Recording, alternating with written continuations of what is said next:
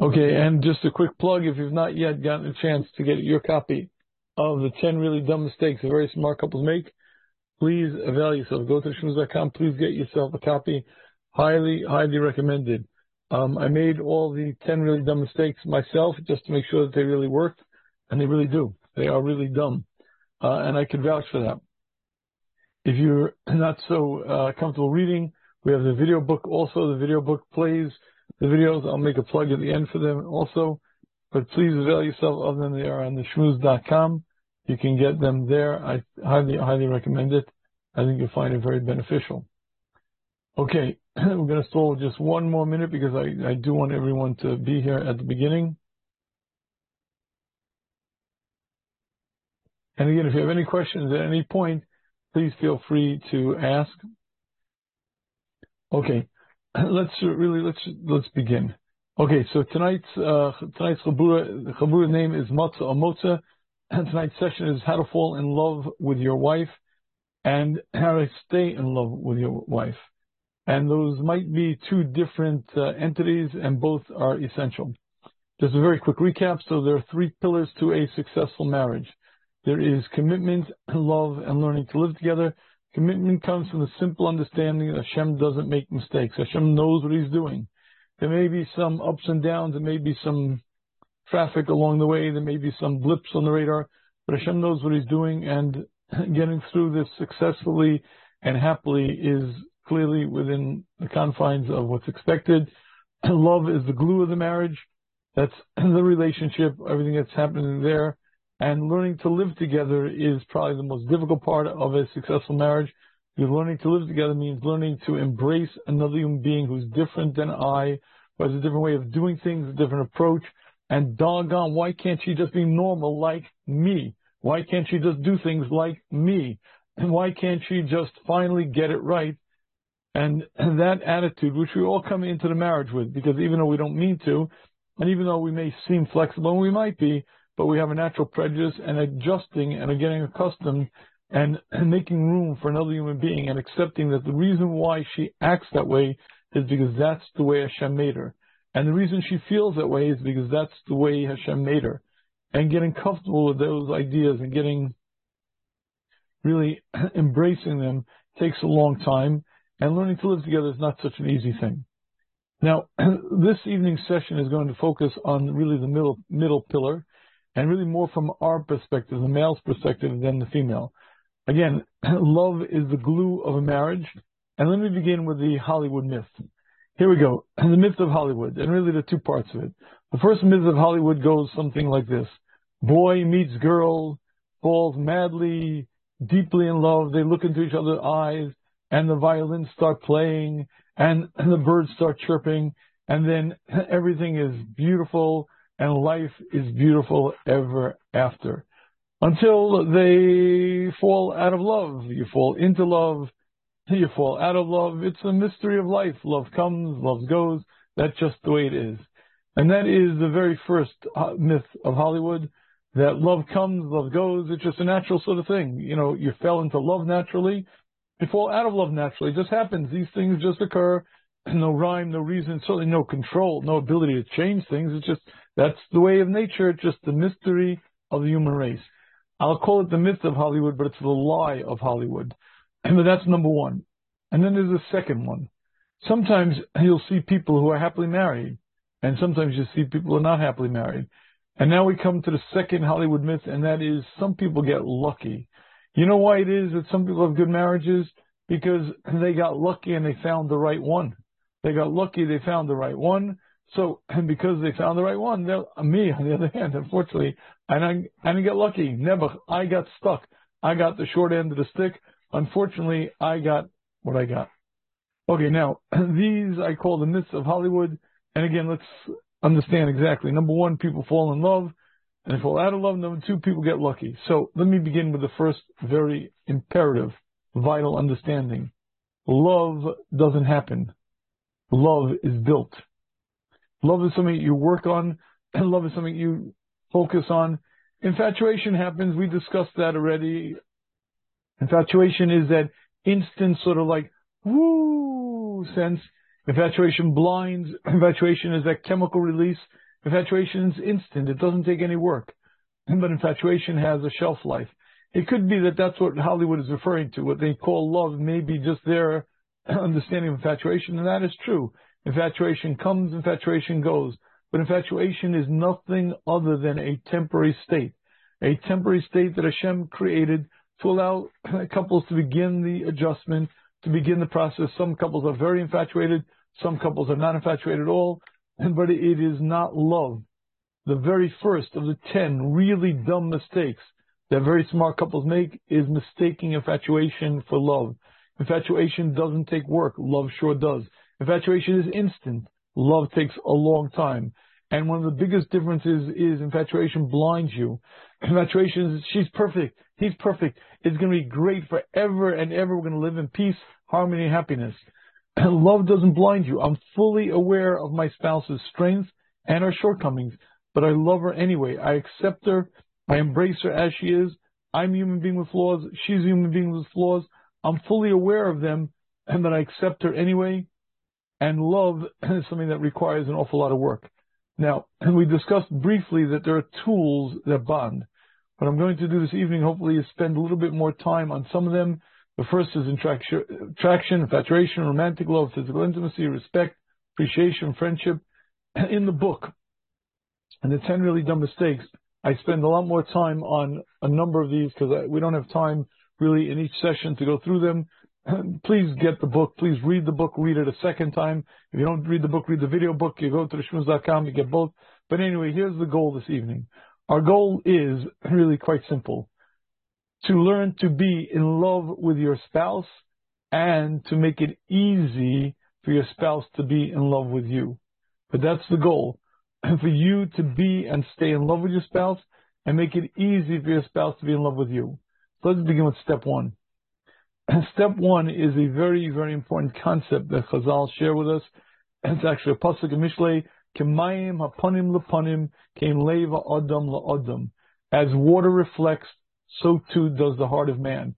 And Rashi says it means literally, almost against your will. If I smile at you, if I present a smiling countenance, almost against your will, you almost don't have a choice but to smile back. And the opposite, if I frown, if I give you a dirty look, you almost don't have free will any longer, but you'll reflect back. Whatever I put out to you, you're going to reflect back. Kamayim upanim upanim, like water reflects, so too does the human heart. And this is a tremendous, tremendous concept. I either like or dislike you, oftentimes based simply on your feelings towards me. If I see that you like me, I like you. If I see that you don't like me, I don't like you. And this is what I call the mirror of the relationship. Every relationship, but especially marriage, is a mirror. What you put into the mirror, you're going to get back. And if you're giving acceptance, embracing, love, if you're being a good friend, if you're being supportive, that's what you're going to get back. And every time you interact with your spouse, it is exactly that. It reflects back and forth. And I cannot tell you how many times guys or women say to me, she's such a bleep, bleep, bleep, he's such a blah, blah, blah. And I just would beg for them to look in the mirror that they're looking into. I know he's a narcissist and he's self-centered, and but what face are you putting into that mirror? How polite, how sweet, how nice are you? And I guarantee there's plenty of blame to go around, but this is the concept. And whatever you put into that mirror is what you get back. And if you would like to be happily married, you're going to try your best to put in a smiling face, a happy face, and you're going to try to treat your wife as well as you can. And gentlemen, let me make it very clear. If you treat her like a queen, she will treat you like a king. It's almost something she can't help. Now, she may not do everything the way you like, and she may not speak the way you like, and she may still have some habits that bother you. But if you treat her like a queen, she almost can't help but treat you like a king. However, if you treat her like a servant, she will treat you like a slave. And even though that may sound obvious, we make this mistake all the time and we miss this. And really, here's the problem. And the problem is you can't fake it. You see, you're putting that face into the mirror. The way you address your spouse, the way you speak to your spouse, if you're supportive, if you're happy, If you're constantly a friend, that's what your spouse sees, and that's what you're going to get back. If you're critical, if you're not so nice, if you're constantly finding fault, or whatever it may be, well, guess what? You're going to find back exactly what you're putting in, you're going to get back. And what we're going to focus on this evening is putting the right things into the mirror so that hopefully you get them back, because you can't fake the feelings. You can't say, I'll pretend I'm in love with my wife. And you can't say, I'm going to pretend I'm super attracted to her. You have to be in love with your wife. You have to be attracted to your wife. And you have to really work on these things. So we're going to focus this evening on building love in your marriage. And we're going to start with some of the tools that bond. So let's begin with the following. All of these are tools that bring to the goal of love. But before we even really begin the process, I need to make one point very, very clear. And these are tools to get to this point. All of these things, attraction, infatuation, romantic love, touch and physical intimacy, respect, appreciation, friendship, these are all driving forces that bring a couple closer, but the goal is love. What I mean by that is physical intimacy is an integral part of a successful marriage. It creates a bond, it creates attachment, it creates a connection. But it's only a tool to be used. So too is attraction. Attraction is a powerful tool, but it's a tool to be used. And one of the mistakes that people make is they mistake the driving forces for the end goal. And the end goal is love. What's love? So I'll give you the COVID test. The COVID test, often many couples found the COVID test to be a very, very difficult test. And I don't mean the COVID test that you went to the urgent care for. I mean the COVID test when you were locked into very small quarters with your spouse. And for many people, it's very difficult. And I'd like to share with you, my wife, we had a great time. You know what it's like to be with your best friend and no one else there, and you're alone. And it was a pleasure. It was great. It was wonderful. Now, gentlemen, let me be very clear. We are married now, Baruch Hashem, 36 years. At that point, I guess maybe 35 years, 34 years, whatever it may be. And it was a lot of work, an awful lot of work to get there. And I don't know if I would have had the same response had I been after the first 5 years or 10 years of marriage. But I can tell you, once you get the hang of this, and once you know what you're doing, it's your best friend that you're spending all day with. It's your best friend that you're with, and you're supportive, you care about her, you want to help her, and she wants to help you. And it's a beautiful, beautiful, harmonious relationship. That's the COVID test, and that's to be alone with your best friend. And it's something that requires a lot of work. So, and before we work on the tools that bond, I want to ask this very, very important question. All of these tools are goals to get to something called love. The question is, what is love? What is love? Now, everybody kind of recognizes it when you see it. But if I ask you to define it, if I ask you to tell me what it is, I think very few people can define it. As a matter of fact, I'll show you what's interestingly almost a contradiction. We spoke a lot about using romantic love. It's a husband's job. A husband's responsible to romance his wife. I said it again and again, and I probably should say it again now because I can't say it enough times. And gentlemen, you will be so much happier. Your marriage will be so much better. Your life will be so much improved if you'll just focus on romancing your wife. That means it's your job to buy the love notes and gifts, the cards, your job to plan the date, your job to plan the mini vacations. It's your job to let your wife know in word, deed, and action that you cherish her, that you love her, but you have to be romantic. You have to do all the things you have to do, and you really have to write love notes. If you have to go to ChatGPT to get it written for you, do it. But just make sure that you do it. It is your responsibility to romance your wife. But gentlemen, this is the point. Romantic love is a tool. It's not the end goal. The husband's responsible to do it, but I'd like to show you the difference between romantic love and real love. Romantic love is possessive. Possessive means you are to me and to no one else. Almost by definition, romantic love is extremely, extremely possessive.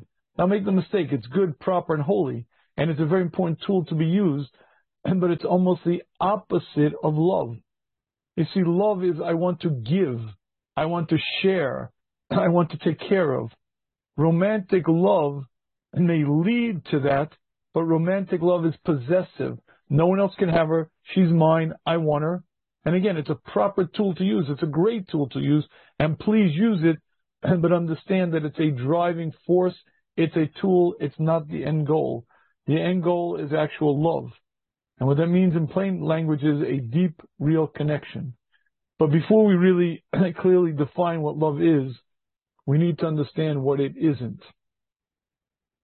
And let me begin with a very, very important observation. It's a pasuk that we often say, but is very, very misunderstood. Ve'ahavata l'reacha kamocha. You should love your neighbor as you do yourself.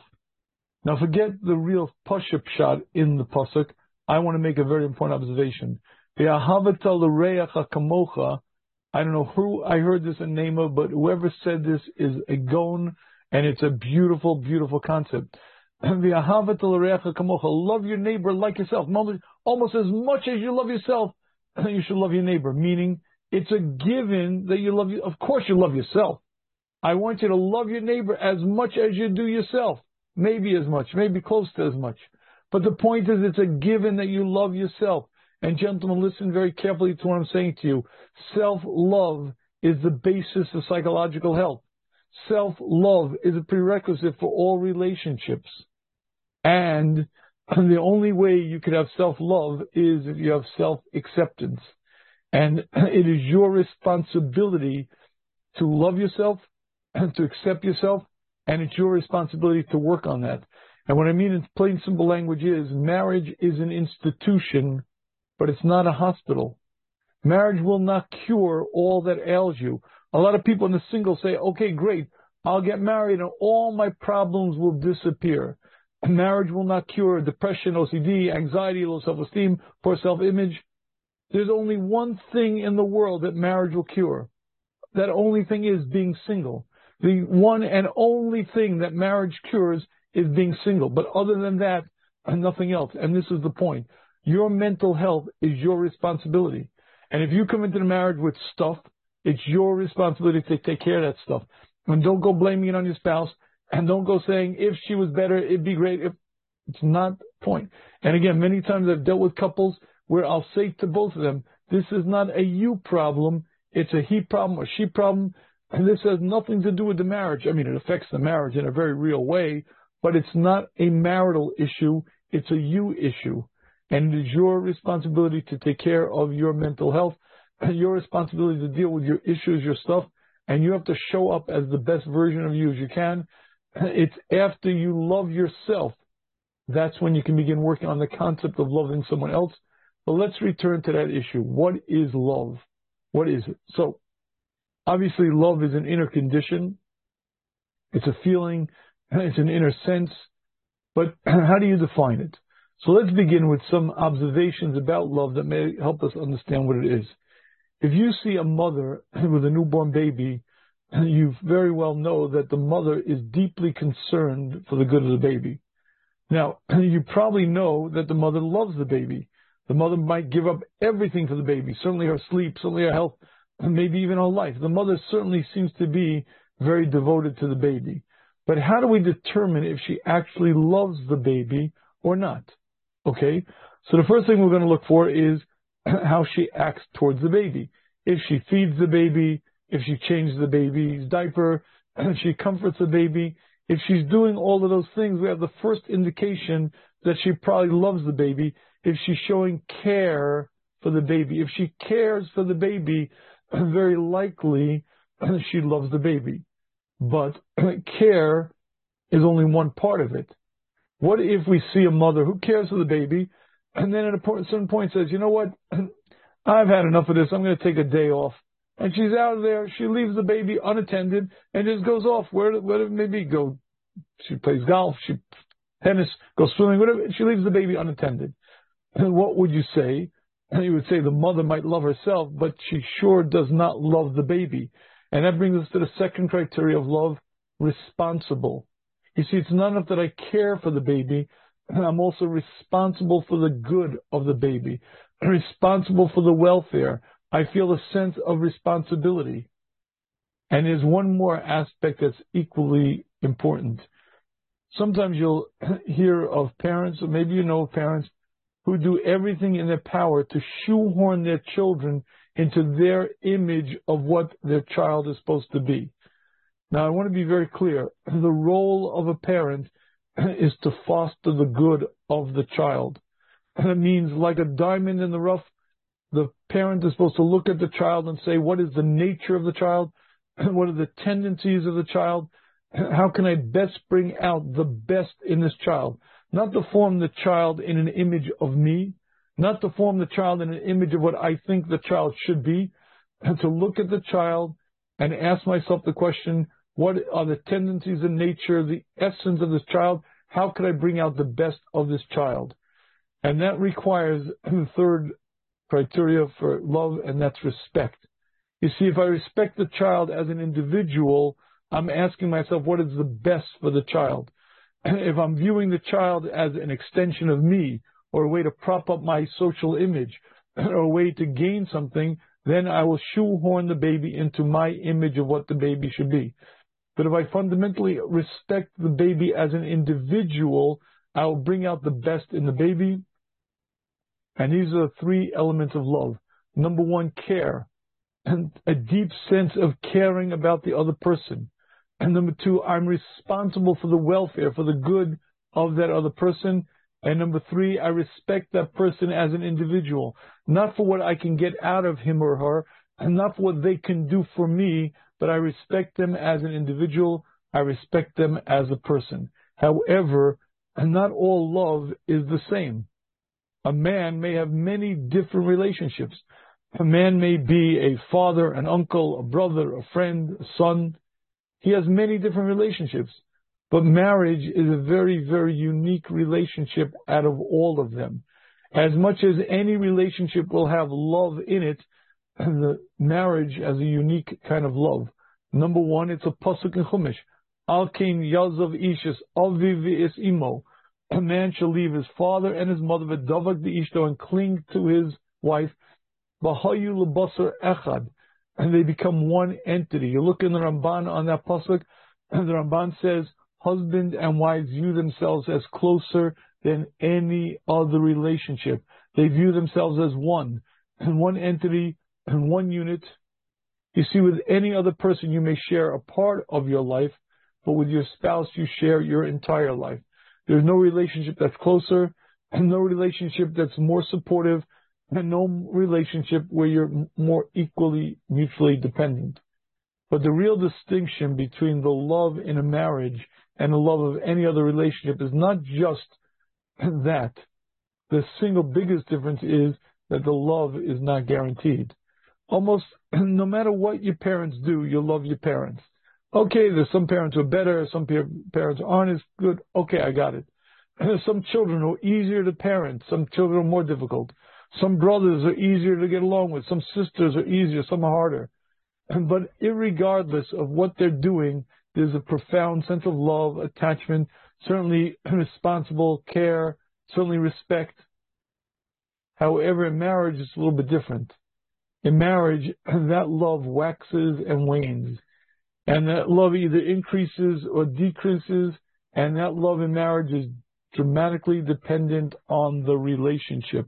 And that is the single most critical difference. Any other relationship that you have is sort of static, a little bit more, a little bit less. But you love your parents, you love your brother, you love your uncle, you love your son. That's there. A little more, a little less. They can do better things, worse things. I got it. But the bottom line is what it is what it is. It's only your wife and your wife alone, and that relationship is so fickle. It either increases and increases and increases, or it decreases. But one thing for sure, it's ever changing. And sometimes in the same day, and sometimes in the same half hour. One moment you can be deeply in love, and next minute you're furious. Because the relationship is very, very fickle. And would you like to know why? And it's very critical that you know why, because only when you know why can you understand why the relationship requires so much work. You see, in a marriage, we are mutually dependent. And each of us is very, very sensitive. A husband and wife each have expectations, wishes, desires. and we have very real needs. And unfortunately, in the busyness of life, with what happens, invariably there are going to be some needs that are met and some needs that aren't met. Some expectations that will be realized, some that aren't. And invariably there are going to be bruised shins, scraped knees, and hurt feelings. And the minute that happens, the minute one of my expectations or needs aren't met, there's a profound sense within me, my spouse doesn't care about me. My spouse doesn't meet my needs. And what that means is my spouse really cared about me. If she was really concerned about my needs, she would meet my needs. It must be that she really doesn't care about me. And the reason why all of this comes to bear is because the simple reality is we are very connected as a couple, and very connected as one unit, and we are vulnerable. And when you're vulnerable, it's invariable that it's going to happen. She's going to say, he's going to say, one time it's my fault, one time it's her fault. I didn't realize, she didn't realize, but before you know, words are said, things are said, and unfortunately, there's a great amount of hurt. And that's okay, as long as the relationship is intact. And the stronger the relationship, A, the more you have going for you, and B, the stronger the relationship, the easier it is to repair, and the better off you are. Invariably, there are going to be hurt feelings. Invariably, there are going to be things, and you're going to have to apologize. You're going to have to realize what you've done wrong. She's going to have to apologize. That's part of the game. And as long as the relationship itself is powerfully intact, you guys are good. And to do that, we have to work on the relationship. And again, the primary responsibility of a husband is working on romancing his wife. But how do you stay in love with your wife? So number one, the very first tool that bonds from a male perspective is something called attraction. You should be powerfully attracted to your wife. And your wife should be beautiful to you. You should be attracted to your wife. And you should feel a very real sense of being pulled towards your wife. Now, with that being said, let me share with you a story. A number of years ago, I got a call from a young man. Rabbi Shafier, can you help me? What's up? And my wife, I don't know, she's not pretty. So what do you mean? I don't know, faces to this, to that. I'm just not attracted to her. I said, okay, how long you married? He said about 6 months. And I was a little curious. I mean, you dated her, right? When you were dating her, was she attractive? Yeah. When you were dating her, was her face to this, to that? No. So there was something that didn't add up, so I did a little bit more digging in, and I made the great discovery. Do you know why he didn't find his wife attractive? Because he was spending about an hour a day on his phone watching stuff that is highly inappropriate. So if you say you're not attracted to your wife, the first thing I would say to a guy is, are your eyes where they're supposed to be? And the goal here is to be attracted, to desire your wife, to lust your wife, to find your wife to be the most beautiful woman in the world. Now, hopefully you're going to say to me, how I wish that could be, but how am I going to do that? How in the world am I going to accomplish that? So let me share with you one rule, and it's only one rule when it comes to this. Rule 1, Rule 2, 1, 3, and Rule 4, because it's all one, is no outlets other than your wife. No pornography, no gazing, no fantasizing, nothing other than your wife. Well, how am I going to accomplish that? And I want to share with you a yesod that's so powerful that it can change your marriage, change your life, and make you into a happy person. Here we go. Are you ready? And I'm going to teach you how to buy your freedom. I'm going to teach you, I'm going to claim it's me, but it's not me, it's a Sefer Chinuch. And let's carefully listen to what the Sefer Chinuch tells us. The Torah gave us a commandment for 1 year. A husband is supposed to be with his wife, and he's supposed to make her happy during that year. And during that time, he's absolved from all communal responsibilities. He doesn't go to war. He doesn't do the normal responsibilities of a person. He's totally supposed to spend as much time as humanly possible with his wife. Now, why is this? Sefer Chinuch explains. Because Hashem commanded the chassan and kal to be together. He shouldn't go anywhere else. He shouldn't have any other interests. Rather, he should sit with her an entire year from the Nisuin. Why? And because nus is to'evu lefanav. Illicit relationships are disgusting to Hashem. Therefore, Hashem commanded us and that a woman should sit with her husband for 1 year. For 1 year, he should be alone with her and listen to these words. And that his nature should become accustomed to her. And to find her to be appealing to him. And to place her image and everything that she does in his heart. This is the punchline. Until to his nature becomes any other woman, whatever any other woman does, is strange. You're supposed to spend a year with your wife and your wife alone, because you're supposed to put it into your brain, this is how a woman does things. And this is how a woman walks, this is how a woman talks, this is how a woman dresses, this is how a woman looks. This is a woman. Basically, you're supposed to spend a year focusing your eyes on your wife so that you become accustomed to it, so it becomes emblazoned in your brain. This is a woman, and only this is a woman. I'm supposed to see my wife as this is the way a woman stands, the way she holds a pen, the way she breathes, the way she reads, looks, eats, until any other woman is foreign, like attracted to that foreign thing. Imagine you go to the zoo and see an orangutan. Whatever, you want me to orangutan, a monkey? Whatever. What's wrong with you? You're supposed to train your eye to see your wife as attractive and no other woman as attractive. Everything else is foreign, strange, and unattractive. As the Sefer Chinuch says, every other woman is not a woman. Gentlemen, do you hear what he's saying? Now, I will grant you that in our current times, this is a mighty grave challenge.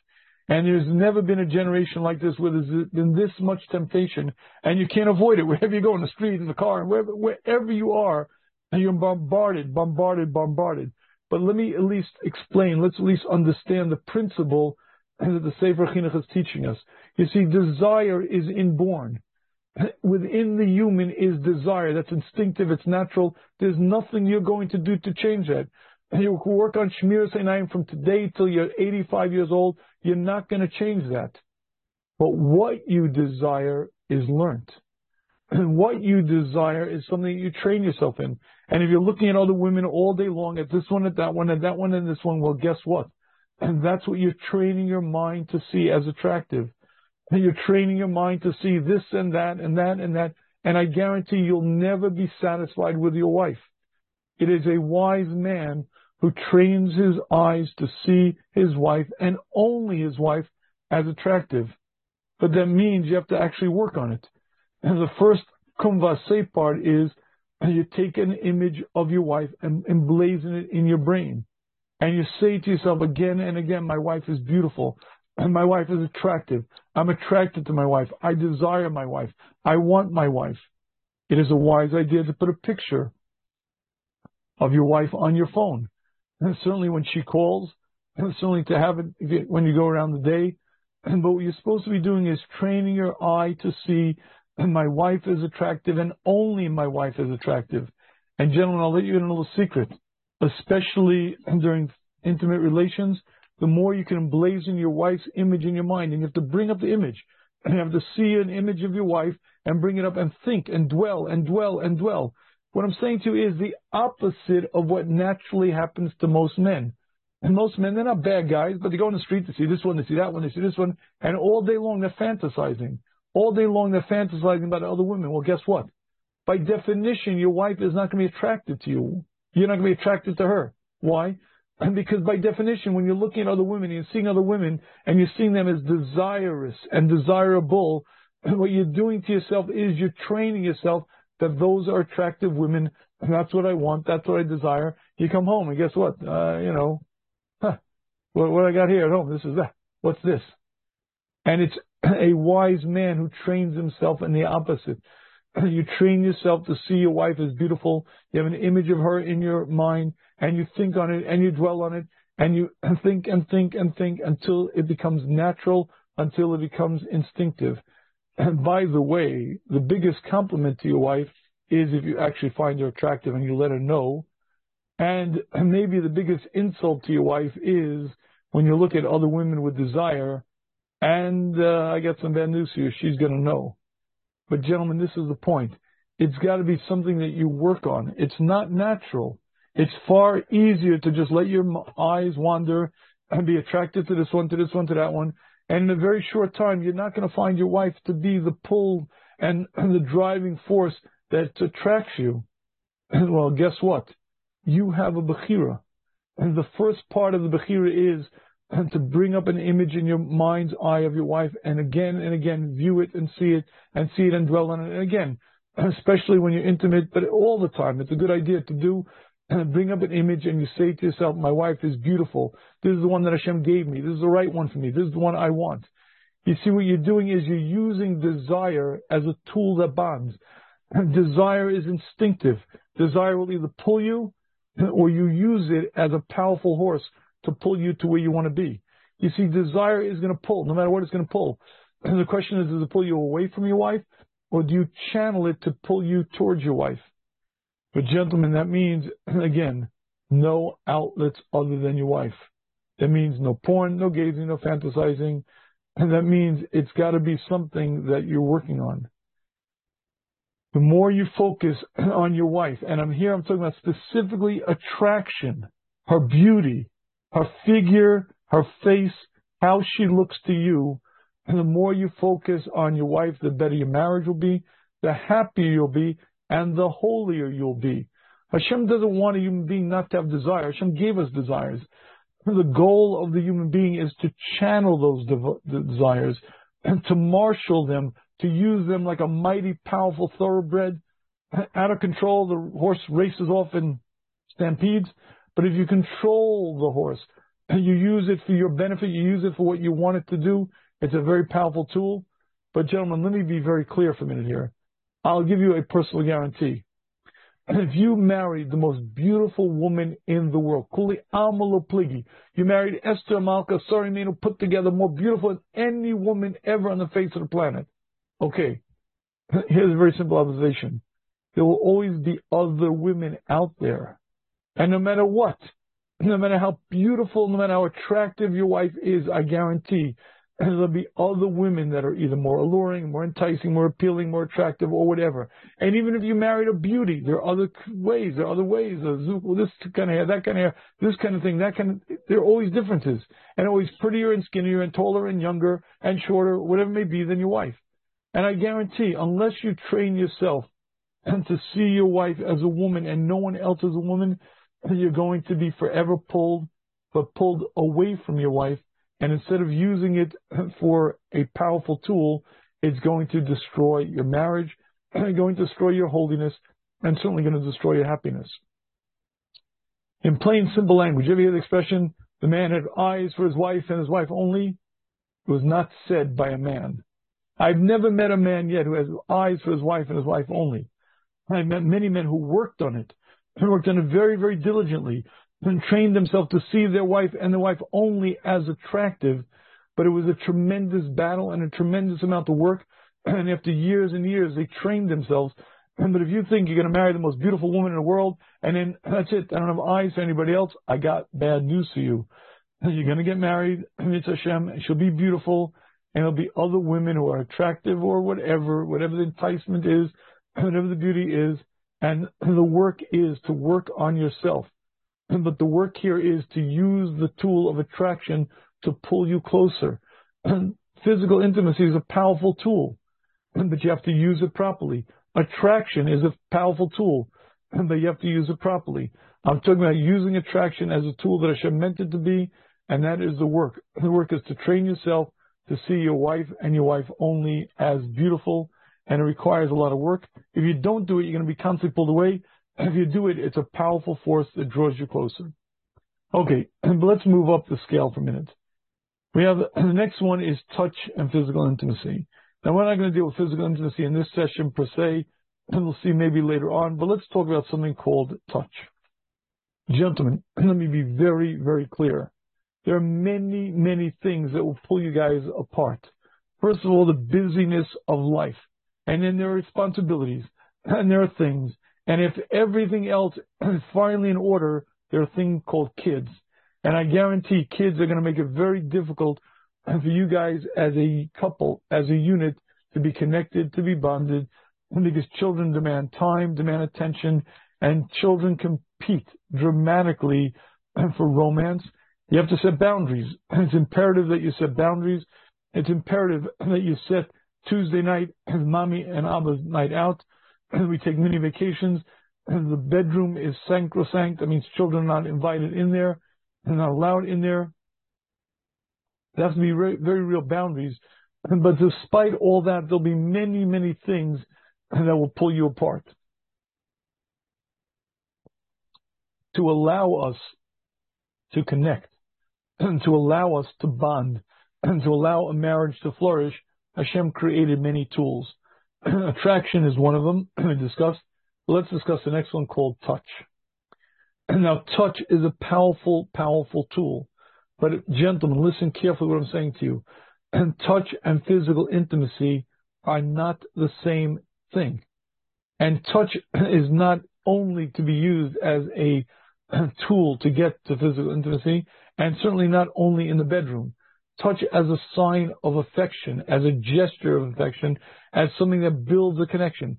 And it means everything from holding hands to an arm around the shoulder to even just touch, just touching. Just touching your spouse, just in a way that you don't touch other people. But I don't mean in a sexual way. I don't mean in a way of lust.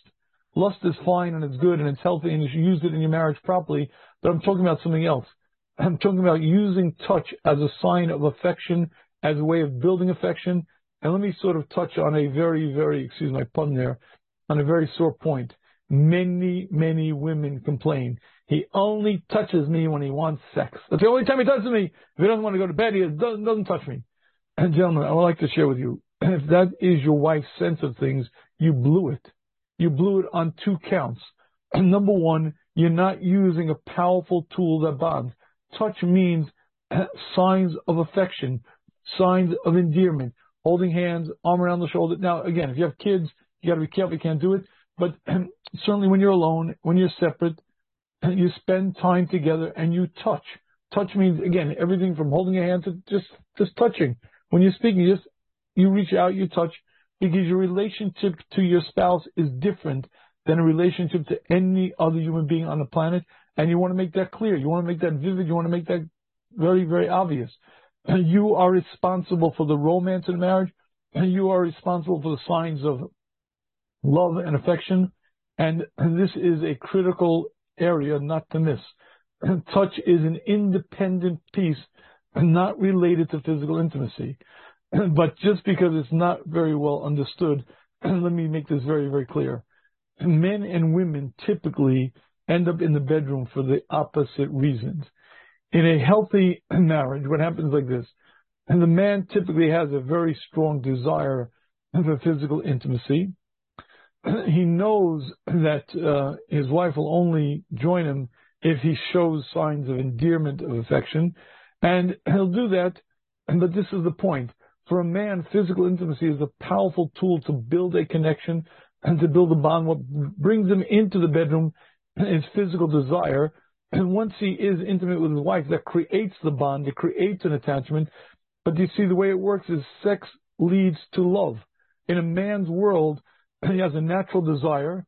And when he is with his wife, that creates the bond of love. It creates the attachment. And again, it's very healthy. It's very good. It's a tool that Hashem gave us, and use it. I'm not telling you not to. Absolutely use it, 100%. But the point is, in a man's world, it's the desire for physical intimacy that leads him to be with his wife, and that leads him to love. But typically for a woman, it's the exact opposite. Typically, it's only when a woman feels that her husband loves her, and when she feels that she loves her husband, that's when she wants to be physically intimate with him. Typically, with a woman, she needs to know that she's cherished, and she needs to know that she's loved. When she has that, then in a healthy woman, she'll have desire. Some women more, some less. But you see, almost invariably, on a regular basis, if you're new to this thing called marriage, you're not married yet, you may not know what I'm talking about. But any man who's been married for a while knows the amount of time that women just aren't interested. They're not interested in intimacy. And I can't tell you how many times I get guys who complain. I had one guy who said to me, Rabbi, can I get a pelegish? What do you want a pelegish for? My wife never wants to be with me. I don't understand her. I don't understand her. And the guy didn't have to say another word. I knew already what was going on. but I asked to speak to his wife. And it doesn't take a rocket scientist to realize the minute a woman doesn't feel loved, if she doesn't feel cherished, she doesn't want to be with her husband. Some women will do it anyway, some won't. But one thing for sure, if you want to be physically intimate with your wife, be smart about it. Take her out, spend time with her, romance her, and she'll be much, much, much, much more interested. And what gets her interested typically is when she feels love. It's the love for her that leads to the desire for sexual intimacy. In a proper marriage, hopefully both parties are doing their part. The husband is romancing his wife, buying the gifts, the cards, the love notes, the dates and everything. As a result of that, his wife knows that she's cherished. He ends up wanting to go to bed because he has physical desire. It builds the bond of love for him. She wants to go to bed because she loves her husband. It builds a bond for her also. And everything works together in peace and harmony. The problem is when things break down and he stops doing his part, she then stops doing her part. And before you know it, you have a situation where things get very, very out of control. Gentlemen, be wise about this. Don't be foolish. Use the tools that Hashem gave you. Use the tools. Hashem wants us to succeed. Hashem wants us to be happily married. But you have to use all of the tools that bond. I only had a chance to go through some of them here. You go through the book, go through the video book, you'll see more of them. But you have to use all of the tools that bond. Hashem gave us many, many tools. Attraction, infatuation, romantic love, physical intimacy, respect, appreciation, friendship. You have to use all of them. Attraction is a powerful tool. But attraction means you have to learn to see your wife as beautiful, and only your wife is beautiful. It's a powerful thing that'll bring you closer to her. It's not the end goal. The end goal is love. All of these are driving forces. All of these are tools that bond. And the end goal is real love. Real love is care, commitment, responsible, a sense of respect. Real love is an inner condition of wanting to give, wanting to help, caring deeply for the other person. These are tools. They're very important tools. But again, romantic love, which is the main tool a husband should be using regularly, is very much the opposite of giving. Use it, but understand what it is. It's a tool. Attraction is a tool, but you have to work on it. You can't just let your eyes wander. You have to work on it, use it.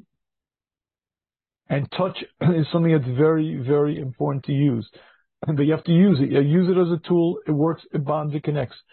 And all of these are tools that bond. All of these are things that connect. And you have to work on all three pillars. And you have to work on the commitment. You have to say to yourself again and again, Hashem brought the right one to me, the perfect one, the perfect match for me. You have to work on the love in the marriage, because the love is the glue of the marriage. And you have to work on living together, and because learning to live together is not so simple. Embracing another human being who does things differently than I, and not trying to change her, not trying to mold her into the image of what a woman should be like because I got it right, but accepting her as she is takes an awful lot of work. You do these things, and you use the tools that bond, and you get closer and closer. There'll be ups and downs. You're going to have mishaps, and things happen, and you apologize, you kiss and make up, you continue, you go through life, and you get closer and closer, and you learn what not to do, you learn what to do. You start avoiding the 10 really dumb mistakes that very smart couples make, and you get closer and closer. I want to close out the series with a very important chazal, wisdom from chazal. And let's just read a pasuk, and this Rashi is so eye-opening and gives us a tremendous insight. Vayisa eskolo vayevch. Yaakov Avinu comes to the well, and he sees his Rachel. And Rachel Imenu, he sees her, and after greeting her, Vayisa kolo vayevch, he raises his voice in a cry, but out loud. He cries out loud. And why did Yaakov Avinu cry at this moment? He finally meets Rachel. And why is he crying? This is his beloved. This is the one that he knew he was destined to marry. And this is the mother of the Klal Yisrael, the mother of his children. Why is he now crying? So Rashi brings two pshatim, two reasons. Reason number one, Vayev, he cried, and he came empty-handed. He left his father's house with great wealth. Eliphaz was sent by Esav to chase down Yaakov. Yaakov willingly gave all of his wealth because otherwise Eliphaz had no way to fulfill his father's command. So Yaakov came to his Beshert, came to his kala empty-handed. He came to his kala empty-handed. Vayisa kol, he began crying. Oy Eliezer, the slave, my father. When he came to my father betrothed, he came with 10 camels laden, and I come empty-handed. Vayisa kol v'yev. He began crying and crying and crying. And gentlemen, there's an important lesson to learn from this Rashi. It's called class, respect, dignity. Believe me, Rachel was not into trinkets. She was not into glittery gold. She was one of the imos. But it's not classy. What do you mean? She waited. She waited. This is Yaakov Avinu. Leah's eyes were red. Leah's eyes were red because she thought she'd end up with Esav. She cried and cried and cried, and Rachel knew that she was to get Yaakov, and finally meets, and he comes empty. The big deal. What do I care? I get him. Who cares about the trinkets? The answer is not class. It's not dignified. You don't come to the Kala with empty hands. It's not nice. You have to remember you're dealing with a Bas Yisrael. Your wife, your Kala, is a Bas Yisrael, and you have to be very dignified, very respectful. You have to treat her like a queen. Even if you feel she's not acting like a queen to you. Even if you feel she's not, you have to act to her like a queen, and that's your job. You treat her like a queen, she'll treat you like a king. Treat her like a servant, and you're going to pay the price. But this is the first reason why Yaakov Avinu cried, because he came empty-handed. It's not classy, it's not dignified, not respectful. How could I come to the Kala with empty hands? But let's look at the second reason. The second reason is Fisha Safa Baruch HaKodesh. At this moment, he saw Baruch HaKodesh from the Nevuah type of state. She'ena nechneses imo lekvura. And Rachel is not going to be buried with him. And Rachel is going to be buried on the way, because many generations later, the Klal Yisrael are going to need her to call out to Hashem to save us when we're sent into exile. So she was not to be buried in the Maras Machpelah. And Yaakov Avinu at this moment saw Baruch HaKodesh that Rachel was not to be buried with him. And therefore he raised his voice crying, Oy vey! Gentlemen, you get the point? When you marry your spouse, it's for eternity. In this world, in the world to come, you are together. And it's a lifetime. It's a lifetime together. And it's a lifetime of dignity, of respect, of love. And Yaakov Avinu felt there was something lacking. The marriage isn't complete. We're not going to be buried together. We're not going to be together in that state of existence. And it was something lacking. Believe me, they'll be together in Gan Eden. And Tchias Mason, they'll be together. But for a temporary time, in the Kvura, they weren't together. And Yaakov Avinu raised his voice in a cry. Why? Because that's a romantic person. It's a marriage in one unit, bonded, connected together. We're supposed to be together for life. Gentlemen, this is the Yesod. Love doesn't happen. Love is built. I'll share with you one last story. In Rebbetzin Palm, when she heard the terrible news that her husband, Rav Palm, the Rosh Hashiva, the Tzal, passed away, she was clearly very, very broken. Hamana. And someone came to the apartment and saw that she was ironing. And first of all, she was in Aninas. And second, why are you ironing? And they asked the Rebbetzin, what, maybe we could help. She said, no, it's the Rosh Hashiva's Tachrichim. She wanted to make sure that the Tachrichim that her husband was buried in would be neat, would be proper, so she was ironing them. That is dignity, that's class, that's devotion. It's not about me, it's about that devotion and that love is something that takes years and years and years. You use the tools that bond, you work on things, you continue to grow, you daven, Hashem helps, and eventually you get there. May Hashem grant you much success, much shalom bayis. And don't forget to daven, and Hashem will guide you. Much siyata d'shmaya.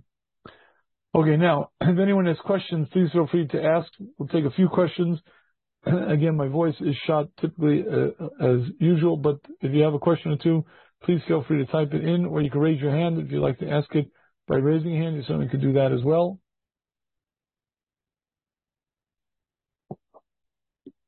If you're shy, you could type it. If you're very shy, I could rest my voice, and that's even better. Okay, excellent. No one has questions. Beautiful. I guess it means it's all clear, or I put everybody to sleep. Either one is, one's better than the other. But, okay.